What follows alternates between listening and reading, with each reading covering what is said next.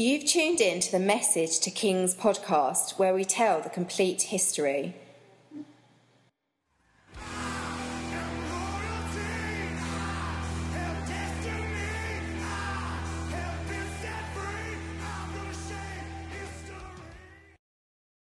Welcome back to the Message to Kings podcast. This is your host, Brett Houston, episode 19, The Encounter at Mount Sinai. Imagine the throne of the God of the universe, coming down from heaven to visit your city or nation. Imagine the sea of glass like crystal, the lightnings, the thunders, the wheels, the angels, the creatures. A multitude of angels crying out to God. And try to picture it. Then try to smell it. And then top it off. Imagine what you hear. Thousands, if not millions of voices crying out. There would be such glory, and it would be magnificent. Now imagine your Jewish or Muslim or Christian neighbor. Some people will run to God. Some will cower. Some will run away. Here's the deal with the glory of God. What occurs is magnificent, and the senses and emotions are totally wrecked. Now, all forms of self-control will be gone, but what occurs is what is called the light of Jesus. All secrets of the heart are laid bare. This is what happens when God himself shows up in his fullness. If you are clean and pure and have a relationship with God, what do? You walk closer, you advance to God. Now, while some are attracted, others are repelled. If you do not know God or have no desire to know him in your heart, you are repelled. It's a natural fleshly reaction to run from your problems and hurts. It requires humility to go to God, to go towards God. Here's a problem with an unrepentant heart when God shows up. He or she is immobilized instantly, aware of his worthlessness, for God's presence is too much. But when the glory subsides, the acknowledgement of God was only temporary and relief-driven. The memory of the glory fades, never disappears, but fades behind one's own self or flesh. Most biblical accounts of Mount Sinai experience focus on the law and the giving of the Ten Commandments. That's a little too religious for me. If that's what you want to hear, that Moses was just given the Ten Commandments, sorry. We will get there in the next episode. With this podcast episode, I want to focus on the relationship aspect of God encountering his people.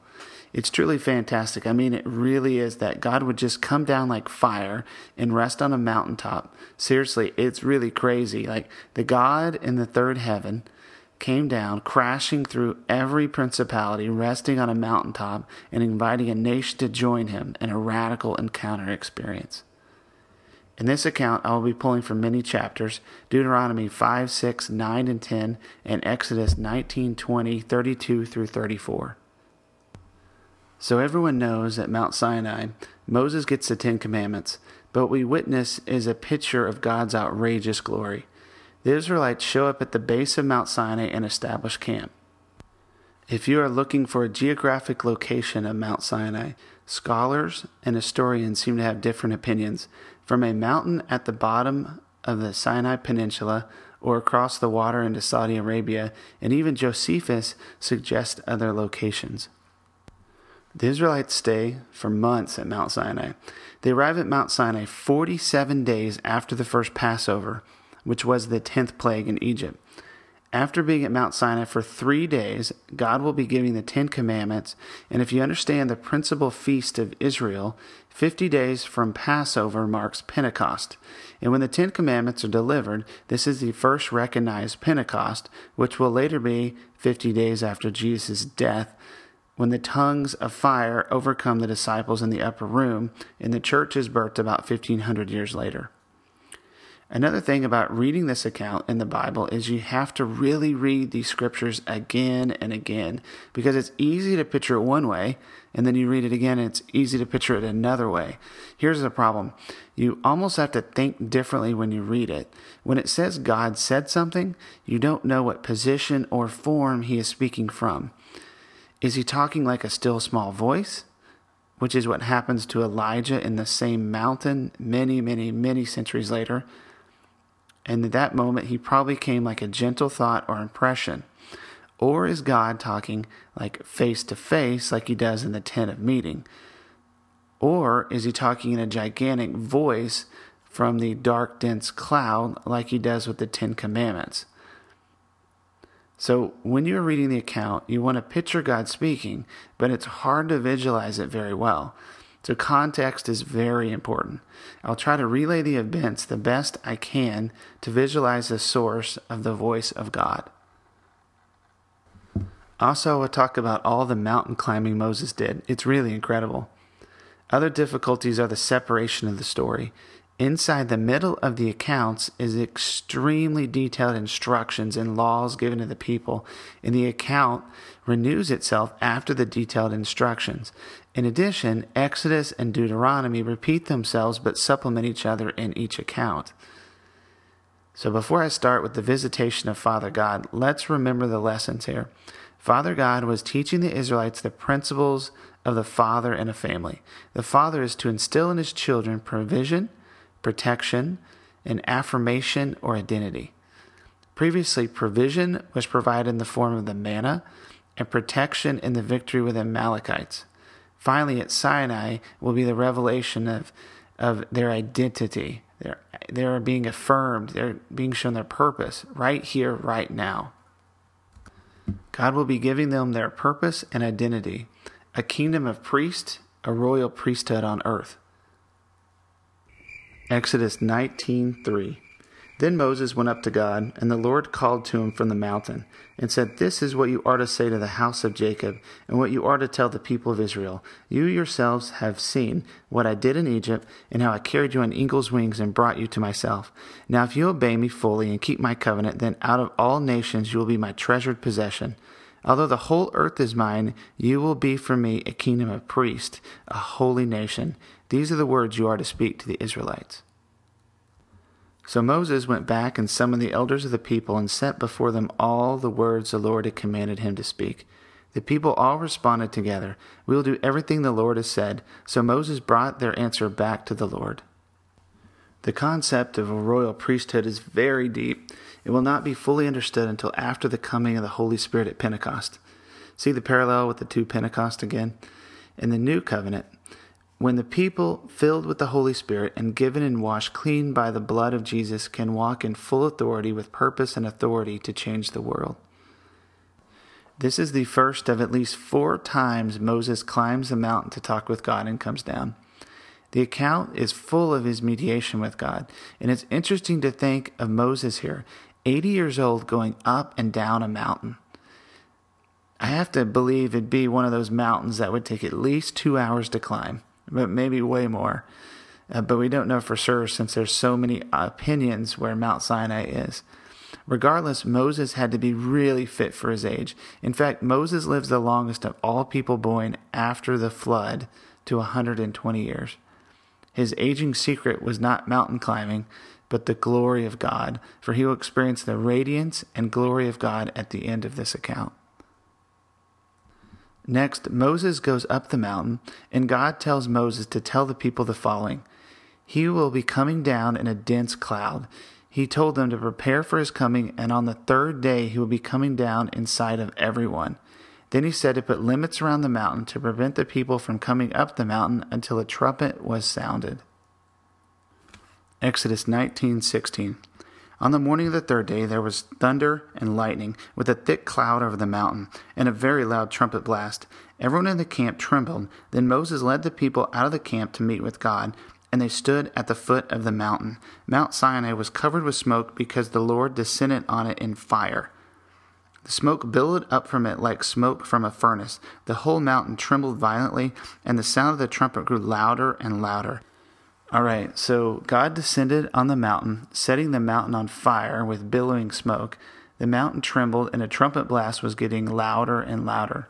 What appears to be going on here is simply this. Heaven is coming down. Could it be the actual throne of God was coming down to visit man? Some of the passages we'll cover later will mirror the throne of God in heaven with the thundering and trumpets and the sea of glass like crystal. This is supernatural. I mean, this is really supernatural. It's crazy and so beyond the natural. In addition, the mountain is shaking and trembling and burning. Moses encountered a bush on fire. Now the entire mountain is ablaze. There is a loud trumpet from heaven, which only grows in magnitude stronger and stronger. Next it says, God descends to the top of the mountain, and Moses climbs the mountain again, and God tells him to get Aaron. He goes down to get Aaron at this point. So Father God himself speaks face to face with the people out of the fire on the mountain, not privately to Moses, but in a very, very loud, audible form to all the people, revealing the 10 Commandments, word for word. This is the reaction of the people. Exodus 20:18. When the people saw the thunder and lightning and heard the trumpet and saw the mountain in smoke, they trembled with fear. They stayed at a distance and said to Moses, "Speak to us yourself, and we will listen. But do not have God speak to us, or we will die." Moses said to the people, "Do not be afraid. God has come to test you, so that the fear of God will be with you to keep you from sinning." The people remained at a distance while Moses approached the thick darkness where God was. We have to camp here. God never said they couldn't go up the mountain. He only said they had to wait until the trumpet sounded. Then they could approach. A nation had an open invitation to encounter God himself. Now, don't get me wrong, it must have been overwhelming. God himself in his fullness, possibly with the entire throne of God sitting on a mountaintop. Who knows, the crazy eyeballed creatures could have been the reason for the thunder and lightning. And there was the sea of glass like crystal we'll get to later, and the booming voice of the Lord God Almighty. So don't get me wrong, I would have been on my face for hours. But what next? Would you want more? Would you seek all you could from the creator of the universe? Or would you say, I've had enough? See you in heaven one day when I can handle it. Or would you go for it? It's this knee-jerk reaction to God's invitation that revealed the heart of the Israelites. This reminds me of an account of Jesus in John 12:28. Jesus cried out in Jerusalem and said, "Father, glorify your name." Then a voice came from heaven, and it said, "I have glorified it, and I will glorify it again." The crowd that was there said it thundered or an angel had spoken. So in this account, Father God spoke, but the people heard two things, an angel or thunder. So in this account, there's 3 types of people. The relational, which know God by spending time with him, they actually heard Father God's voice. Then there's the spiritual people who don't know God personally, but they acknowledge his spiritual realm. They thought it was an angel. The final group was the liberal group, which found a natural excuse for the voice of God. Look around today. This is way too practical. Could it be the Israelites couldn't even capture God was talking? Could it be that all they actually heard was thunder? Just like the previous verse. We don't know for sure, but we do know they were terrified of the one who wanted to have a relationship with them. Instead of going closer to God, they pushed him away and asked Moses to be their mediator. Imagine if one of your friends or family members told you to no longer speak to them. It is a severance of relationship. They placed their fears over their desire to be with God. While they cowered in their own condemnation, Moses advanced to see God. I can see him walking away from the camp towards a total darkness, stopping and looking back, shaking his head, thinking, my people, they don't get it. 2 more steps and he was invisible to their sight into the thick darkness. This is God's response, Deuteronomy 5:29. Oh, that their hearts would be inclined to fear me and keep all my commands always, so that it might go well with them and their children forever. Go tell them to return to their tents, but you stay here with me so I may give you all the commands, decrees, and laws you are to teach them to follow in the land I am giving them to possess. From this place and further in, Moses received more laws related to idols and altars, servants and personal injuries, protection of property and social justice, justice and mercy, the Sabbath, the festivals, and he concludes with the future borders of Israel. So what happens next is God calls Moses, Aaron, Nadab, and Abihu, and the 70 elders of Israel to come up at least part of the mountain. The group goes up only part of the mountain, or just into the darkness at the foot of the mountain. It's hard to tell for sure how far they go up the mountain, but something happens here. The group is either transported to the throne of God in heaven, because it mirrors Ezekiel 1 and Revelation 4, or the throne of God comes down and was present on the mountain. I kind of favor the throne coming down from heaven. It would explain a theory I'm working on for the Bronze Age collapse episode, but we'll get there later. Here's the account, Exodus 24:9. Moses and Aaron, Nadab and Abihu, and the 70 elders of Israel went and saw the God of Israel. Under his feet was something like a pavement made of sapphire, clear as the sky itself. But God did not raise his hand against these elders of Israel. They saw God, they ate, and they drank. It's a statement that they saw God, ate, and drank that's really spectacular. If you want to chew on something for days, here's a group of questions. What did they eat with God? Was this Jesus who was at their table?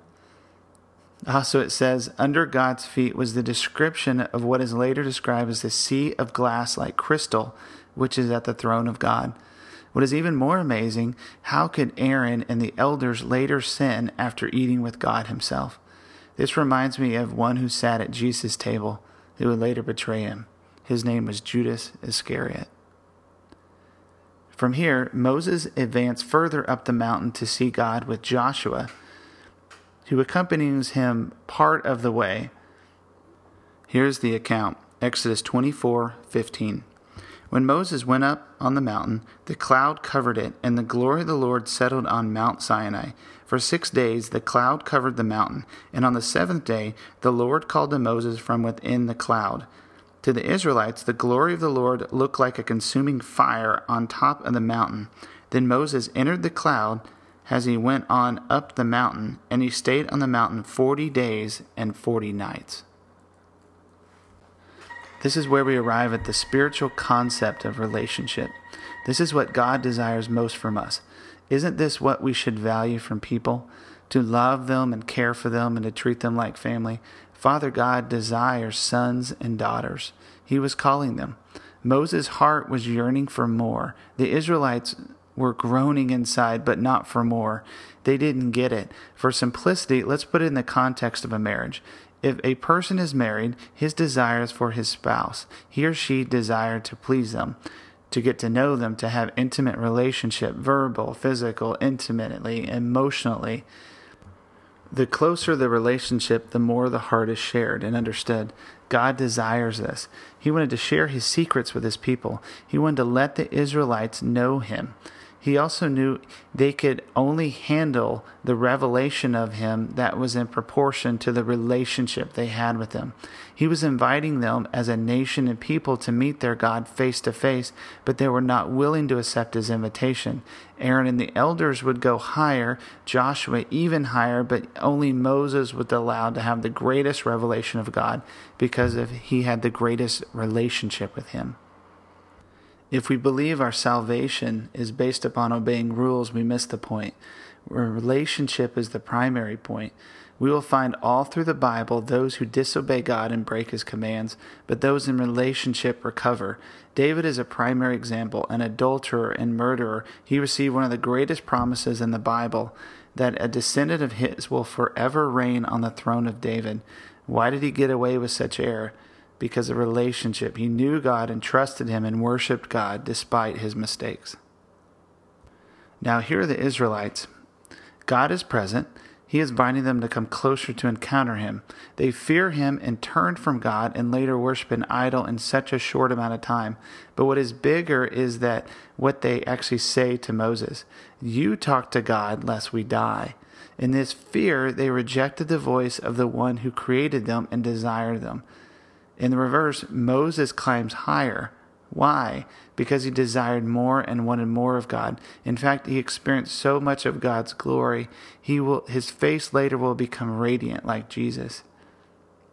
It states in Deuteronomy, Moses ate no food or water for 40 days when he went up the mountain, which leads me to believe he entered a different dimension of sorts, or the throne of God dwelled among men temporarily, and Moses was outside of human needs, where the body was sustained or earthly demands were unimportant. This is where Moses gets the details of the tabernacle, priesthood, and Sabbath. To conclude this meeting, God inscribed on 2 tablets the 10 Commandments. It actually says that the 10 Commandments were inscribed by God by the finger of God. All right, so Moses has been on the mountain for 40 days. The legal code of the nation was not finalized, and the people looked for their direction, not from God, but Moses, and he was gone. And with this absence, there is unrest in the camp and sin. Exodus 32. When the people saw that Moses was so long in coming down from the mountain, they gathered around Aaron and said, "Come, make us gods who will go before us. As for this fellow Moses, who brought us up out of Egypt, we don't know what has happened to him." Aaron answered, "Take off the gold earrings that your wives, your sons, your daughters are wearing, and bring them to me." So that all the people took off their earrings and brought them to Aaron. He took what they handed him and made it into an idol cast in the shape of a calf, fashioning it with a tool. Then they said, "These are your gods, O Israel, who brought you up out of Egypt." When Aaron saw this, he built an altar in front of the calf and announced, "Tomorrow there will be a festival to the Lord." So the next day the people rose early and sacrificed burnt offerings and presented fellowship offerings. Afterward they sat down to eat and drink and got up and to indulge in revelry. How quick they were to run from God after seeing so much. Here they are. This time, with the presence of God resting on the burning mountain, they formalized their heart's desire by fashioning an idol and worshiping it instead of the present God. They, at this moment, rejected God's identity for them. What begins as an orgy of a religious festival which infuriates God. Back on the mountain, God tells Moses about the people, and he tells Moses to leave them alone so he may destroy them and make Moses into a great nation. This is where Moses steps up and takes note of the lessons from Abraham and his intercession for Sodom and Gomorrah. Moses pleads with God, and he relents for a while. When Moses arrives in the camp, his anger burns. Remember Moses' anger problem? It comes back. He throws down the tablets, breaking them into pieces at the foot of the mountain. I kind of imagine the tablets being thrown down in a Hollywood-style slow-motion effect, which creates some outrageous sonic boom, which rocks the people at their demonic frenzy. But that's my imagination. Next is crazy. Moses burns the golden calf in fire, grounds it to powder, which would have taken outrageous force, and he scatters it on the water and forces them all to drink it. Aaron makes an excuse and says the calf just came out of the fire when they melted the gold. I can only imagine what Moses did to him, which is not written. The wild orgy was actually continuing, so Moses shouted, "Who is with me?" And all of his tribe, the Levites, come to his side. Exodus 32:27. Then he said, "This is what the Lord, the God of Israel, says. Each man strap a sword to his side. Go back and forth through the camp from each one end to the other, each killing his brother and friend and neighbor." The Levites did so as Moses commanded, and that day about 3,000 of the people died.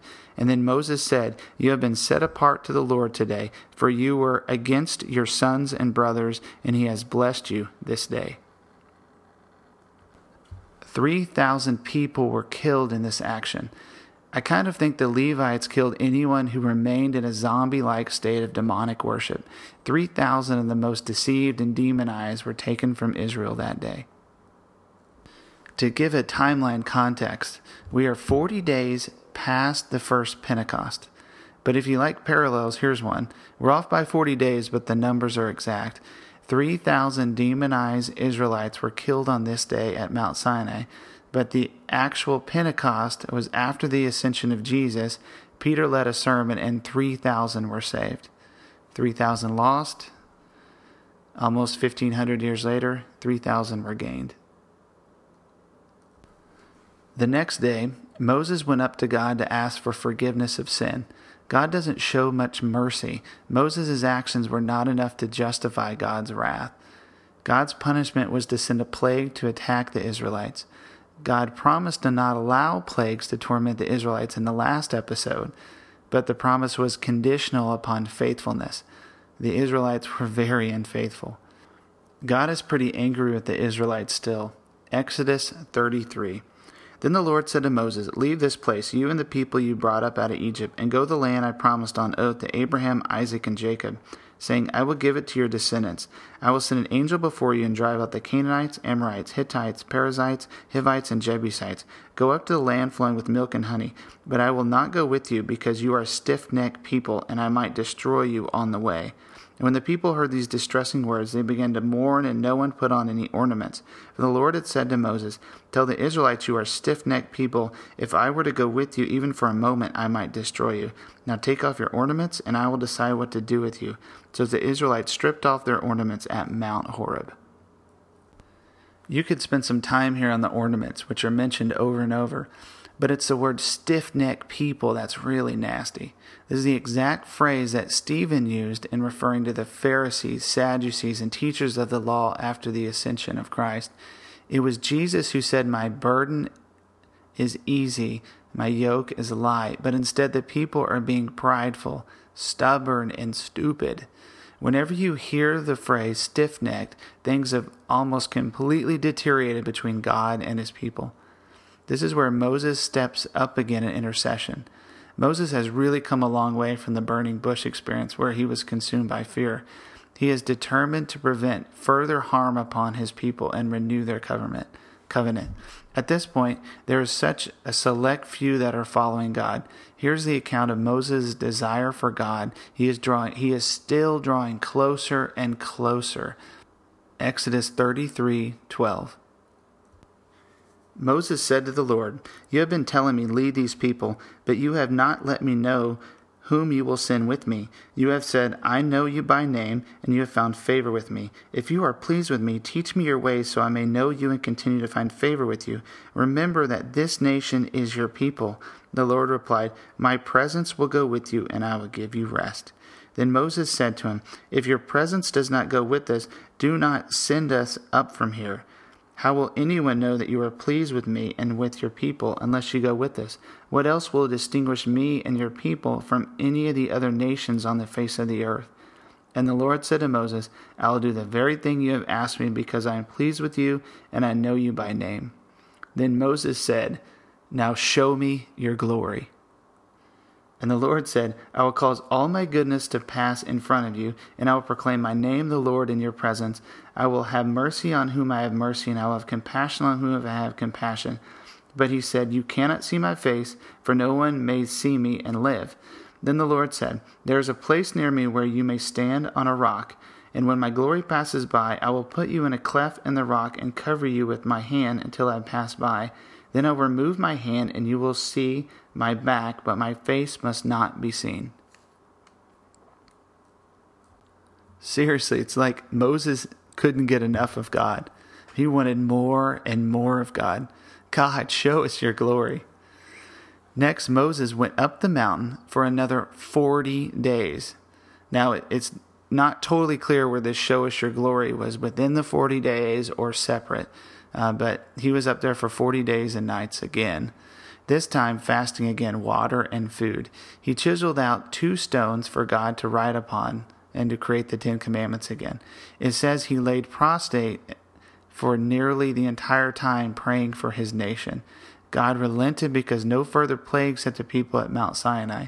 God gives him further instructions, and he inscribes the 10 Commandments on the stones again. Exodus 34:29. When Moses came down from Mount Sinai with the 2 tablets of the testimony in his hand, he was not aware that his face was radiant because he had spoken with the Lord. When Aaron and all the Israelites saw Moses, his face was radiant, and they were afraid to come near him. But Moses called to them. So Aaron and all the leaders of the community came back to him, and he spoke to them. After all the Israelites came near him, he gave them all the commands the Lord had given him at Mount Sinai. And when Moses finished speaking to them, he put a veil over his face. But whenever he entered the Lord's presence to speak with him, he removed the veil until he came out. And when he came out and told the Israelites what he had been commanded, they saw that his face was radiant. Then Moses would put the veil back over his face until he went in to speak with the Lord. To conclude this episode of Message to Kings, I'd like to ask you a few questions. First, what's in you? What would you do? Would you advance or withdraw if God showed up in all of his glory? Would you respond like so many of the Israelites?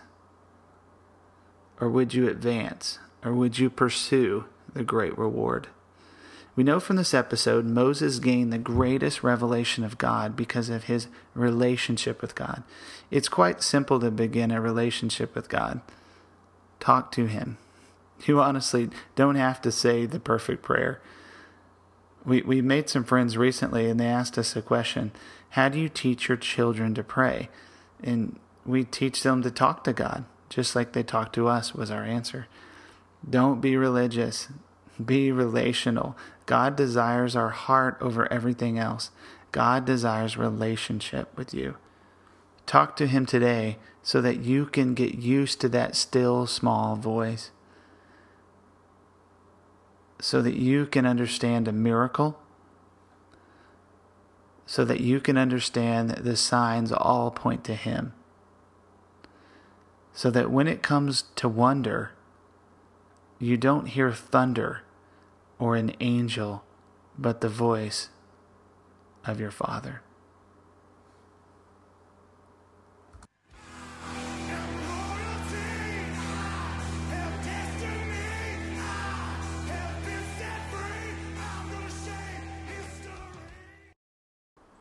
Hope you enjoyed this episode of Message to Kings. Stay tuned next week as we discuss the 10 Commandments and the many secrets and promises locked away in the law. Feel free to visit the Facebook page and leave a comment or question, or if you want to chat or talk, please email me at messagetokings@gmail.com. Tune in next week to the Message to Kings podcast.